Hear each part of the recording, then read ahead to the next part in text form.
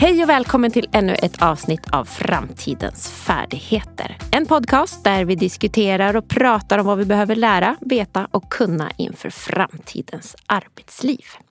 Jag som leder podden heter Ann-Therese Enarsson och jag jobbar på Futurion som är just tankesmedjan för framtidens arbetsliv.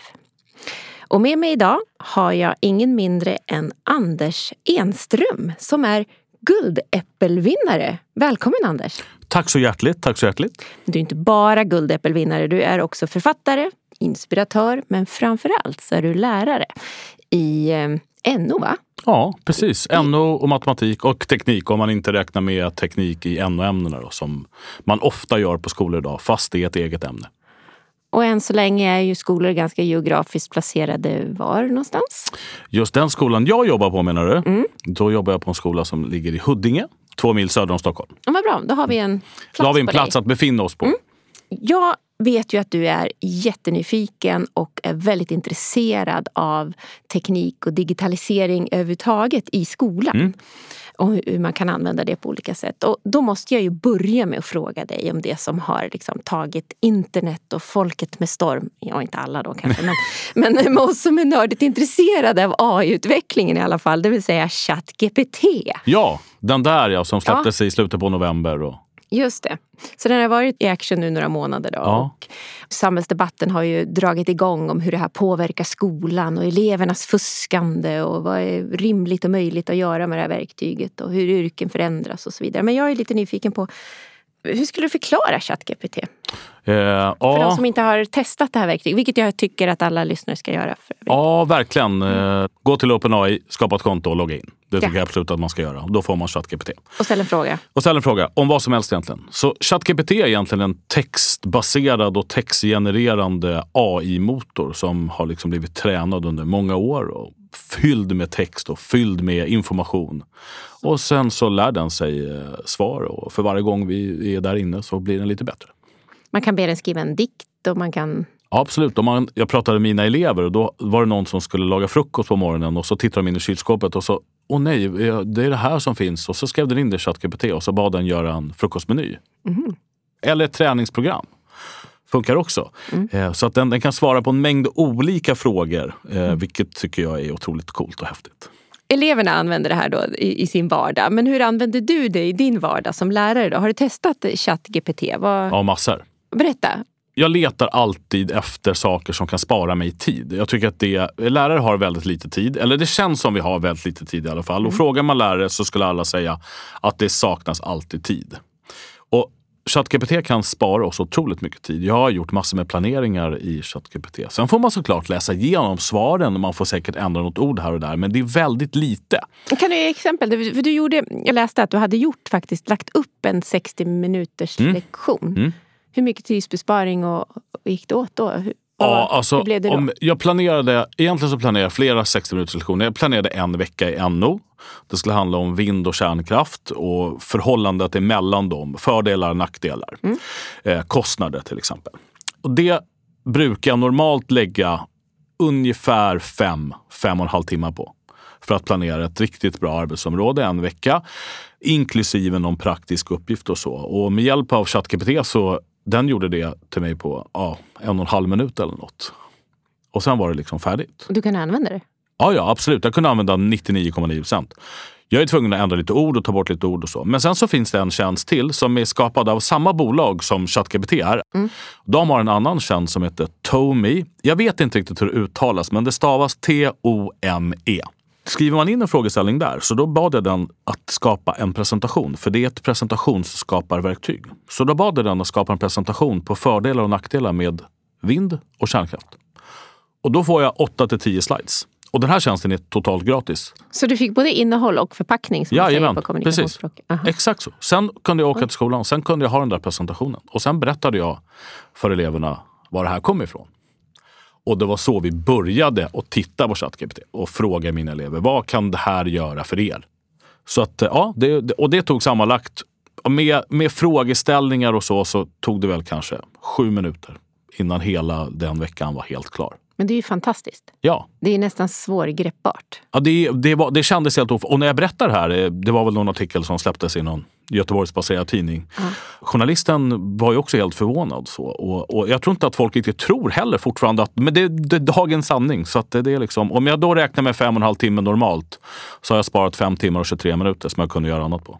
Men här måste ju många lärare då som följer dig och testat det här. Det måste ju vara fantastiskt. Absolut. Och jag har ju jättemånga som vi lärare följer varandra och vänner på Instagram och vänner på Facebook och så. Jag fick massor med meddelanden om tack för tipset för det här. Det har sparat mig jättemycket tid. Nu sitter jag här och bara väntar på att amerikanska inbördeskrigets lektioner ska komma fram och komma ut från ChatGPT.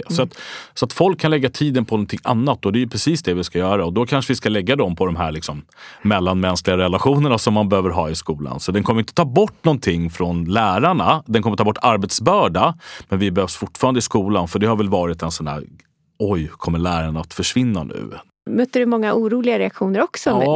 Ja, men några. Jag tror att de flesta reaktionerna nog kommer från politiskt håll, tror jag. Att de har reagerat som att titta, nu har du sorterat bort dig själv från ditt yrke. Vad ska du göra sen när alla AI-tjänster tar över din roll och så vidare. Men för mig handlar det inte om det. För mig handlar det om att jag ska spara tid, planera bra lektioner som AI kan hjälpa mig att göra.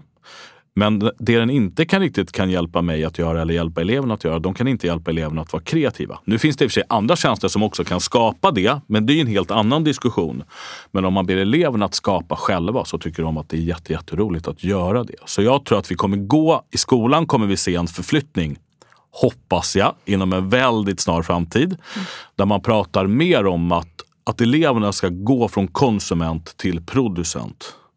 Det vore verkligen drömmen för mig och för många andra och framförallt för många elever, tror jag. För nu sitter vi ju 2 stycken här inne och poddar med varandra och vi ser ut att vara ungefär i samma ålder. Och jag vet inte hur många frågor som vi har svarat på som har varit baserade på en textbok. Och sen är det prov nästa fredag. Har du inte klarat provet så är det omprov.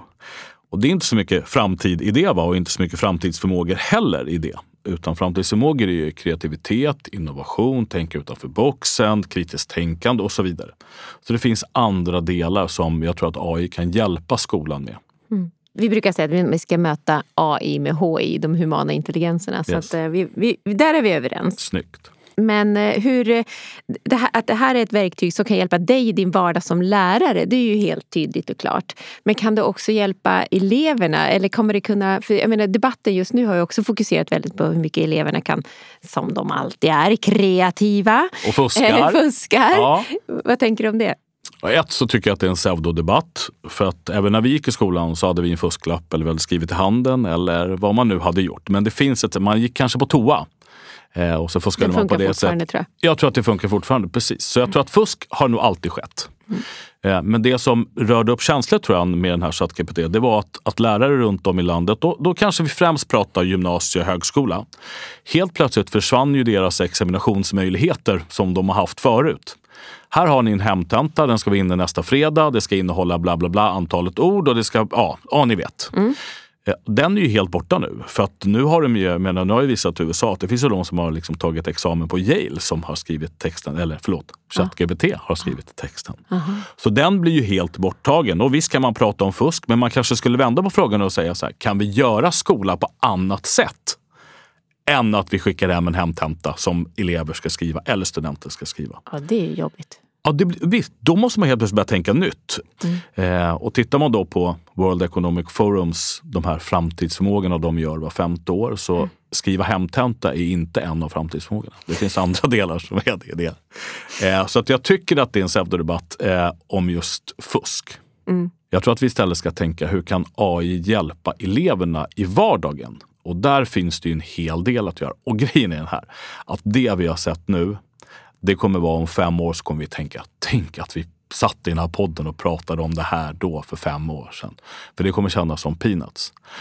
Men det är ändå viktigt, tänker jag. För det har ju väckt ändå de här reaktionerna. Dels liksom, vi måste tänka om och tänka nytt. Det är jättejobbigt, väcker jättemycket känslor. Ja, och samtidigt just nu när vi spelar in den här podden idag så har vi också liksom en politisk reaktion mot den tekniska utvecklingen. Vi har precis haft en ganska stor samhällsdebatt om digitaliseringen har gått för fort i skolan och så vidare. Och den innehåller flera olika delar och så vidare. Så att uppenbarligen så behöver vi spela in den här podden. Ja, det behöver vi verkligen. Vi kanske behöver ha 2 avsnitt också, vem vet. Det kanske blir för långt med. Men apropå digitaliseringsskolan då, så att Liberalerna då fullständigt trampar på bromspedalen när det gäller den här digitaliseringsstrategin, det tycker jag det är ett hån mot alla andra.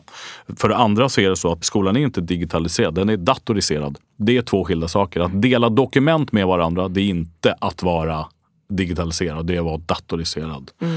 Så jag tror att vi har en ganska lång väg kvar att vandra innan vi verkligen är digitaliserade. Därför är det förvånande att man trampar på bromspedalen från politiskt håll. För att det som kommer hända, det är att med AI och AR, som är en helt annan grej men augmented reality, med de två delarna så kommer eleven ha mycket större möjlighet att göra saker som har varit abstrakta att bli konkreta. Alltså, om man tar AR då, så hur många sätter en atom i verkligheten? Nej, inte så många. Men i AR kan man faktiskt se en med glasögon, VR-glasögon eller rakt i sin smartphone. Det går alldeles utmärkt att göra det. Och det finns appar för det redan idag. Och när det gäller AI då, så har vi precis bara sett, vi har sett de första 2-3% av det här kanske. Om 5 år så kommer Facebook och Google och Microsoft har skapat egna universum där man kan bjuda in eleverna och man kan vara lärare och de kan få en assistent bredvid sig som dyker upp som ett hologram. Så skriver man en text i ChatGPT och ställer en fråga, så kan man få Sylvester Stallone att svara på frågan som man precis ställde ChatGPT. Så att vi är inte långt därifrån liksom. Fast jag tror inte de vet vem Sylvester är. Nej, det kanske de inte vet. Det är du och jag. Rambo kanske vet det. De kanske blir Hulken eller vem som helst kan svara på frågan. Och då har vi verkligen då har vi plötsligt fått 1-till-1 när det gäller elev-lärare. Vi går mot mer individanpassade lärandet. Exakt. Och vilket jag tror är bra. Men hur tror du själva lärarrollen ändå förändras med såna här AI-baserade? Ja, dels har vi varit inne på att vi kommer spara oss tid. Alltså, jag återkommer till det hela tiden när det gäller att spara tid. För jag tycker att det är så jäkla viktigt att vi gör det. Om man nu ponerar att man har 28, 29, 30 elever i en klass på en lektion som är 60 minuter lång. Då är det ungefär 2 minuter per elev. Och då räcker det med att jag fastnar hos en elev i 5 eller 6 minuter. Då innebär ju det att det är 3 andra som jag inte kommer hinna besöka den lektionen om man tänker att 2 minuter är genomsnittet. Om de då istället har en AI-motor att fråga om hjälp som ChatGPT, då har man ju helt plötsligt fått en extra lärare i det här klassrummet som eleven också kan nyttja hur många gånger som helst. En lärarassistent kan man säga. Det blir som en lärarassistent och kanske ibland till och med en bättre lärare än den som är i klassrummet, för att vi människor har ju tendenser till att bli trötta på eftermiddagen. Vi blir också slitna, precis som eleverna blir. Och tålamodet kanske blir lite kortare. Det blir lite sämre svar. Inte så hög kvalitet. Men ChatGPT blir aldrig trött. Nej. Den matar ju bara på liksom. Så den kan man ju ställa hur många frågor som helst till. Om vad som helst. Sen är det inte alltid att det stämmer. Men då får eleverna träna källkritik också. Så att det finns en win-win i det här. Att göra det. Nu ska vi träna källkritik genom en specifik uppgift och säga till eleverna, nu ska vi träna källkritik. Men nu kan man träna källkritik integrerat i alla andra uppgifter. Så ställer elever frågor till ChatGPT så kan den få hjälp, men den måste också kritiskt förhålla sig till svaret den får. Just det. Så då innebär det att vi har fått en egen assistent i klassrummet som finns i alla elevers digitala enheter, oavsett vad man har för enhet, det funkar överallt. Och man tränar källkritik. På det sättet så kommer lärarrollen att förändras så att vi kanske faktiskt får de där 6 minuterna att hjälpa de eleverna som verkligen behöver ha hjälpen. Och då kan vi förflytta hela klassen framåt i ett mycket större grepp och med större tydlighet. Men vad är det som krävs då? Jag menar, då har vi det här verktyget. Men vad är det mer? Vad behöver lärarkåren för hjälp för att det här ska liksom slå igenom på bred front? Jag läste på Twitter häromdagen att det stod att AI kommer inte att ta bort ditt jobb som lärare. Men lärare som använder AI i undervisningen kommer ta bort ditt jobb om du inte använder AI. Alltså att AI kommer att vara den delen som vi måste utbilda elever i. För att AI kommer finnas överallt. Och det finns redan idag. Jag menar, hur många elever har inte loggat in på Netflix idag? Eller vuxna också för den delen. Och så loggar man in och så får man ett förslag. Det är ju baserat på AI. Det är vad du har tittat på förut. Så att det finns redan där. Så vårat jobb är ju nu att vi måste titta på kursplaner, vi måste titta på styrdokument. Hur ska vi utbilda eleverna i det här? Och öppna dörren för dem. Därför tror jag inte på det som man gjorde i New York. Där förbjöd man det ju. Gjorde man? Så förbjöd man det helt. Och då, så länge eleverna inloggade på New Yorks skolnätverk så kommer de inte åt ChatGPT. Men det är också att idiotförklara en hel generation. För det är ju bara att dela med sin mobil så har du ett annat nät som du kan surfa på ChatGPT på. Så att det är inte en väg att förbjuda, utan det är en väg att öppna dörren och förklara för dem att det finns brister. Den ljuger ibland, men då tränar du självkritik. Men det finns också fördelar att du kommer få hjälp av det här om du använder det på rätt sätt och ställer rätt frågor. Men måste jag som lärare liksom, nu är du teknikintresserad i grunden, men om jag inte är det då? Vilken hjälp får jag då? Måste jag ta mig an den här kunskapen själv som lärare? Som det ser ut nu så måste du nog göra det. Det tror jag. Om inte skolorna har något specialförband eller specialbox till just sådana lärare som inte vill ta till sig det. Men jag tror att det ligger i varje lärarroll så ligger det i att också förkovra sig själv lite grann. Alltså att våga öppna dörren till det som är nytt. Fråga kollegor och så. Jag har föreläst jättemycket om det här. När jag frågar nu, har ni testat det här? Och då är det, jag hade någon publik på 800 pers här om veckan och då har liksom 3 testat det. Det är för dåligt tycker jag. Alltså, man måste testa det. För då ser man vilken otrolig kraft det finns i det här. Och vad den faktiskt kan göra. Men samtidigt, jag förstår, du har ju precis förklarat en vardag för en lärare som är hårt pressad med väldigt hög administration och då känna att nu kommer en till grej jag ska bara göra. Var ska jag klämma in de här minuterna som jag inte har? Ja, exakt. Så det är ju tufft. Och grejen är att jag hoppas ju att folk loggar in där eller att lärare loggar in där och testar den och ser att nu kan jag helt plötsligt spara tid. Då kanske jag kan lägga lite av den tiden på admin. Har du någon tips vart de kan gå? För liksom, följa dig uppenbarligen är ju ett trix. Det kan man absolut göra. På Instagram, @Anders Enström bara. Och sen har vi några webbinarier också. Jag har hållit i ett för lärare. Nu blir det ett om ChatGPT för skolledare, 24 mars. Är man kan... Ja, det är bara att logga in. Man går till EdAider går man till. Man söker EdAider. Jag lovar lägga länken då när jag sprider avsnittet. Jättebra. Och då får man lyssna på ett webbinarium med, nu är det 3 skolledare och det ligger redan ett ute. Där faktiskt Linda Mannila, forskare på Åbo universitet, Peter Parnes från Luleå och Micke Kring, de 3 var med och sen modererade jag samtalet med de 3. Där vi pratar bara om ChatGPT och lärarrollen. Bra! Så det finns verkligen saker där ute att ta till sig. Och det vi tipsade i slutet i det avsnittet om att det blev 48 minuter långt tror jag. Att sätta er med arbetslaget och titta på det här och lyssna på det och testa det som vi bad tittarna att testa på ChatGPT. Vad tänker du om den digitaliseringsstrategin som nu är pausad från politiken?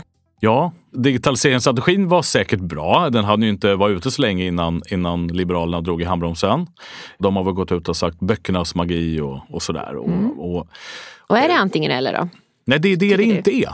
Det är precis det inte är. Utan jag tycker att de ska leva i symbios med varandra. Det är det som är det viktiga här. Politikerna tror ju att bara för att man bromsar en digitaliseringsstrategi så slutar digitaliseringen i omvärlden att fungera. Men så funkar det ju inte. Och jag brukar alltid jämföra med BankID. Då tycker jag att vi drar handbroms på BankID också. Och så får man gå till bankkontoret och hämta ut pengarna. Det är liksom alternativet då. Men det vill ju ingen göra. Det vill ju ingen tillbaka till. Och det man ska tänka på att de som börjar första klass i år eller som började höstas då, 2022. De kommer ut i arbetslivet 2039, 2040 kanske, där någonstans. Och vad har hänt med digitaliseringen då? Och så drar Liberalerna i handbromsen nu på en strategi som ska hjälpa dem att förbereda sig inför en framtid som ska komma. Det känns ju otroligt märkligt. Och i nästa andetag så förbjuder man en skola på Gotland att skriva en papper och penna för att det står i kursplanen att ni ska jobba med digitalisering. Så det är lite vimsig tid just nu? Ja, eller? Verkligen. Det känns jätteoffside allting. Och den otroligt usla tajmingen på att dra i handbromsen på digitaliseringsstrategin samtidigt som ChatGPT släpps. Och så nu bara för 2 dagar sedan så inkluderade ju Microsoft ChatGPT i Bing, i Word, i PowerPoint, i Excel. Och så släppte Google sin AI-motor och pratade om dålig timing på att bromsa någonting som alla faktiskt kommer att vara med om i framtiden. Det känns jättekonstigt. Och sen så retar det mig då som lärare att de inte har pratat med lärarkåren. De säger att många lärare är trötta på digitalisering, men det finns inga bevis för det. De säger det bara. Men de har inte bjudit in. Jag vet inte hur många gånger jag har skickat inbjudan till dem och komma och besöka mitt klassrum, men de kommer ju aldrig. Och det tycker jag är lite tråkigt. Så att Nej, jag tycker inte att det var ett bra beslut att bromsa den där strategin. Och jag tror att de behöver ta ett omtag kring det här. För det här kommer påverka inte bara skola utan hela samhället kommer det här att påverka. Vi behöver också en högre digital kompetens och förståelse kanske hos våra politiker. Ja, det behöver vi verkligen. Och det är också så slående. När de kommunicerar ut det här, då gör man det genom att man är med på Nyhetsmorgon. De klippen kommer hamna på YouTube och de klippen kommer hamna på TV4s egen sajt. Man poddar, man skriver texter som publiceras på tidningar som går att läsa online. Man skriver på Twitter, allt är digitalt. Men de kan inte koppla att det vi lägger ut här är en digital produkt. Precis som våra elever faktiskt behöver träna på att skapa digitala produkter. Och det var det jag sa, att vi vill få eleverna att gå från konsument till producent. Det är en demokratifråga också. Alltså vi kan inte hamna efter, och dessutom har väl Sverige något motto. Vi ska vara ledande i digitalisering i världen. Nu är vi knappt ledande i Norden längre. Det finns ju de länder som liksom bara tuggar på här nu. Jag har någon dansk kompis som skrev till mig och frågade: vad håller ni på med i Sverige när det gäller digitaliseringen? Varför bromsar ni den för? Ja. Det är det som är vägen framåt. Och det tycker jag det är jag inte helt nöjd med. Nej, det låter som ni lärare får sköta digitaliseringen själva. Ja, verkligen. Och det är också en fråga. Okej, vi ska bromsa digitaliseringsstrategin. Men ska vi bromsa det i klassrummet då också? Eller vad ska vi förhålla oss till nu när man har bromsat det? Ska vi fortsätta eller ska vi inte fortsätta? Gas och broms. Exakt, och jag säger gasa. Ja, för det går inte att bromsa sig ur en uppförsbacke. Nej, det gör det inte. Du har ju också skrivit en bok, Förlora läxan vinner eleven. Kan du berätta om den? Det kan jag absolut göra. Jag kommer knappt ihåg när den kom. 2017 eller 2018 kanske. Vad fick du skriva den? Av ren ilska tror jag. Jag tror att det var liksom första grejen. Så här. Vad håller vi på med i skolan? Jag skickade hem jättemycket läxor när jag började som lärare. För den handlar om... Ja, läxor och prov. Ja. Inga läxor och inga prov. Så jag har aldrig haft läxor. Aldrig. Jag hade i början. Men sen 15 år tillbaka har jag aldrig haft läxor och inte prov alls. I mina klasser. Och det som fick mig att skriva boken var nog att jag kom på mig själv. Så jag skickade hem läxor med eleverna. Sen kom de tillbaka med dem fredagen. De fick dem fredag till fredag. Och så kom de tillbaka på fredagen och jag tittade knappt på de där läxorna. Det var bara liksom det skulle man bara göra. Och sen började jag tänka så här, ska man verkligen bara göra det här? Eller behövs det här problematiseras lite mer? Så då tänkte jag att jag slår upp i läroplanen och ser hur många gånger ordet läxa nämns.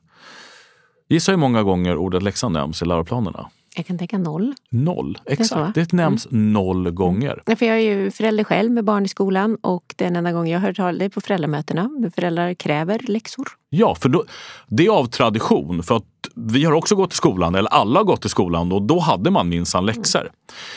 Ja, så började jag fundera på det och så tänkte jag ska skriva en bok om det här. Och för varje vecka som gick, för varje månad som gick så kom jag på liksom fler och fler argument emot att ha läxor då. Och det största argumentet för mig var, vem är jag att bestämma över mina elevers fritid? För om min chef hade sagt till mig, Anders, nu är det dags för dig att åka hem, det är fredag idag. Men jag har lämnat en liten bok till dig som du ska läsa och ge lite feedback och fixa lite och dona lite och skriva något åtgärdsprogram och det ska vara klart på måndag morgon när du kommer tillbaka. Då hade vi ju börjat fundera, men vänta nu här, nej det där vill jag inte göra för det där, jag är ju ledig nu har jag ju helg faktiskt, eller jag har kväll, jag kanske vill åka och simma eller åka och springa eller liksom hänga med min familj. Och vem är jag att ta bort elevernas fritid och de ska stressa? Och sen så läste jag en undersökning att läxor är det som bidrar till mest bråk hemma. Och skola handlar om att se hela människan. Och ska vi vara de som bidrar till att det blir bråk hemma? Nej, det tycker jag inte att det ska vara. Nej, och sen har du ytterligare ett perspektiv, vem som har möjlighet att kunna göra läxorna. Och då kommer vi till nästa. Då kommer vi till nästa. Och sen så tänkte jag så här, om en elev skulle vara så modig att han eller hon eller hen drog skolan inför arbetsmiljödomstolen med att behöva jobba för många timmar på en vecka, så kan jag ge mig attan på att eleven skulle vinna den. Och vad säger det om svensk skola då? Att vi sliter ut en generation i taget. Exakt, och fort går det nu också. Och vi har elever hela tiden. Det är press, det är stress, det är liksom, man mår inte psykiskt bra. Och vi i skolan måste göra allt för att de ska må bra. För mår de bra, då kommer de prestera i skolan. Så när jag träffar en ny klass, då berättar jag inte just allt det här jag har sagt idag, men jag berättar för dem att de inte kommer ha några läxor och några prov. Men överenskommelsen är att när ni är här, då jobbar vi 100%. Då kör vi, då verkligen tar vi i på lektionerna för att lära oss så mycket som möjligt. Sen om du vill plugga hemma själv, då är det upp till dig. Men jag har inte skickat hem någon läxa. Effekten av det blir att många elever stannar kvar med mig när jag är kvar någon timme i skolan, gör lite extra, frågar lite extra om hjälp. För att då kommer motivationen inifrån och inte utifrån. Så där någonstans började väl den här bokgrejen, och det blev ju ett herrans liv när den där kom ut. Och jag var i USA då när den släpptes. Men jag kunde inte gå in på Twitter, jag kunde inte läsa min mejl. Ja, det var jätteskönt. Det var helt fel tidszon dessutom, så det var bara bra att jag var där. Och halva boken är ju digitala tips från då. Alltså 2017-2018. Men den första halvan är ju tankar kring det här med läxor och prov. Men varför var det så provokativt då? Vad var det folk reagerade på? Men jag tror att det handlar om traditioner. Att man har alltid gjort så här. Och vem är du att komma hit och tro att vi ska göra på något annat sätt? Och dig vill jag att mina barn inte ska ha som lärare. För att du kan ju minsann ingenting. Är det vi föräldrar som är upprörda mest? Ja, eller? Absolut. Det blev ett Men var är herrans liv. Liberalerna här då? För det finns väl liksom ett läger med föräldrar som vill att det ska vara som det alltid har varit. Ja. Då måste det finnas politiker, menar jag, som också vill liksom, försvara liksom läxans framtid och funktion. Ja, jag tror att det bottnar i det. Och sen tror jag att det bottnar i någon form av rädsla över att vad kommer hända nu? Kommer jag tappa kontrollen när de faktiskt inte gör läxor hemma? Och jag tänkte att okej, 1, jag ska göra läxor, det tar tid. Eller jag ska skapa läxor, det tar tid. 2, jag ska rätta läxor, det tar också tid. Jag ska skapa prov. Sen kanske det finns färdiga prov, men jag ska ändå rätta provet. Men måste du? Kan inte ChatGPT göra det? Jo, nu kan du ju det. Det är jättebra. Du är bara mata in det där så kommer man få svar på det där. Men grejen är att allt sånt här tar ju tid. Och då är det nästan bättre att jag planerar liksom kick-ass bra lektioner istället för att jag ska lägga tiden på att skapa en läxa till mina elever. Och nu har jag gjort det här i 15 år. 16 kanske till och med. Så nu alla mina elever har köpt det här med hull och tycker att det är alldeles strålande. Med ökad digitalisering och alla verktygen och mer individanpassat liksom, stöd i klassrummet och i lärandet. Har liksom läxan överhuvudtaget någon framtid i den här mer? Nej, jag tror inte det. Jag tror verkligen inte att den har det. För att vi pratade väl om det i början idag. De här examen och hemtentorna, de är ju på väg att ebba ut. Och det är väl samma sak som att skicka hem en läxa. Skriv en text om Gustav Vasa. Ja, nu kan ju ChatGPT göra det då. Så varför ska den ens göras då? Och det leder oss in på nästa grej egentligen så här. Är det verkligen viktigt att kunna skriva en novell? Är det verkligen viktigt att kunna skriva en faktatext om någonting? Gustav Vasa till exempel. Är det verkligen kunskap? För nu har vi verktyg som faktiskt kommer göra det här åt oss. Så kunskapen borde kanske förflyttas och tänkas på annat sätt inför framtiden. Hur det är inte jag riktigt man att svara på ännu. Men kanske om någon vecka. Nej, men skämt åsido. Men om ett tag i alla fall. Vi vet ju inte riktigt det. Vi vet inte var det här kommer ta oss någonstans. Vad ska du lära dig för nästa grej nu då? Jo, det vet jag. Jag tror att jag vet det. Jag ska bli ännu bättre på att använda fler olika typer av AI-tjänster och kombinera dem med varandra. Det finns ju AI-tjänster som både gör bilder, och det är ju väldigt enkelt. Det finns ju appar för det, så det är bara mata in en bild och sen så gör AI om den. Och det finns till och med på TikTok faktiskt. Men det finns också de där man kan göra musik. Det finns de där man kan skapa olika röster man kan prata med. Så ChatGPT kan skriva en text. Så man kan lägga in i en text-AI-motor, så får man ut den texten med någon som pratar till den texten. Och den kan man lägga till bakgrundsmusik på, till exempel. Eller skriva en låttext och göra precis likadant fast med musik då. Om det kan bli så att undervisningen kan bli ännu mer spännande om det inte är jag som håller genomgången. Utan om man nu ska läsa kvantfysik så kanske det vore grymt om Einstein höll i den genomgången. Det vore att få se Einstein prata om det, eller när man läser om atomen att man får Niels Bohr som var dansken som upptäckte atommodellen eller skapade atommodellen, att han får hålla lektionen om det.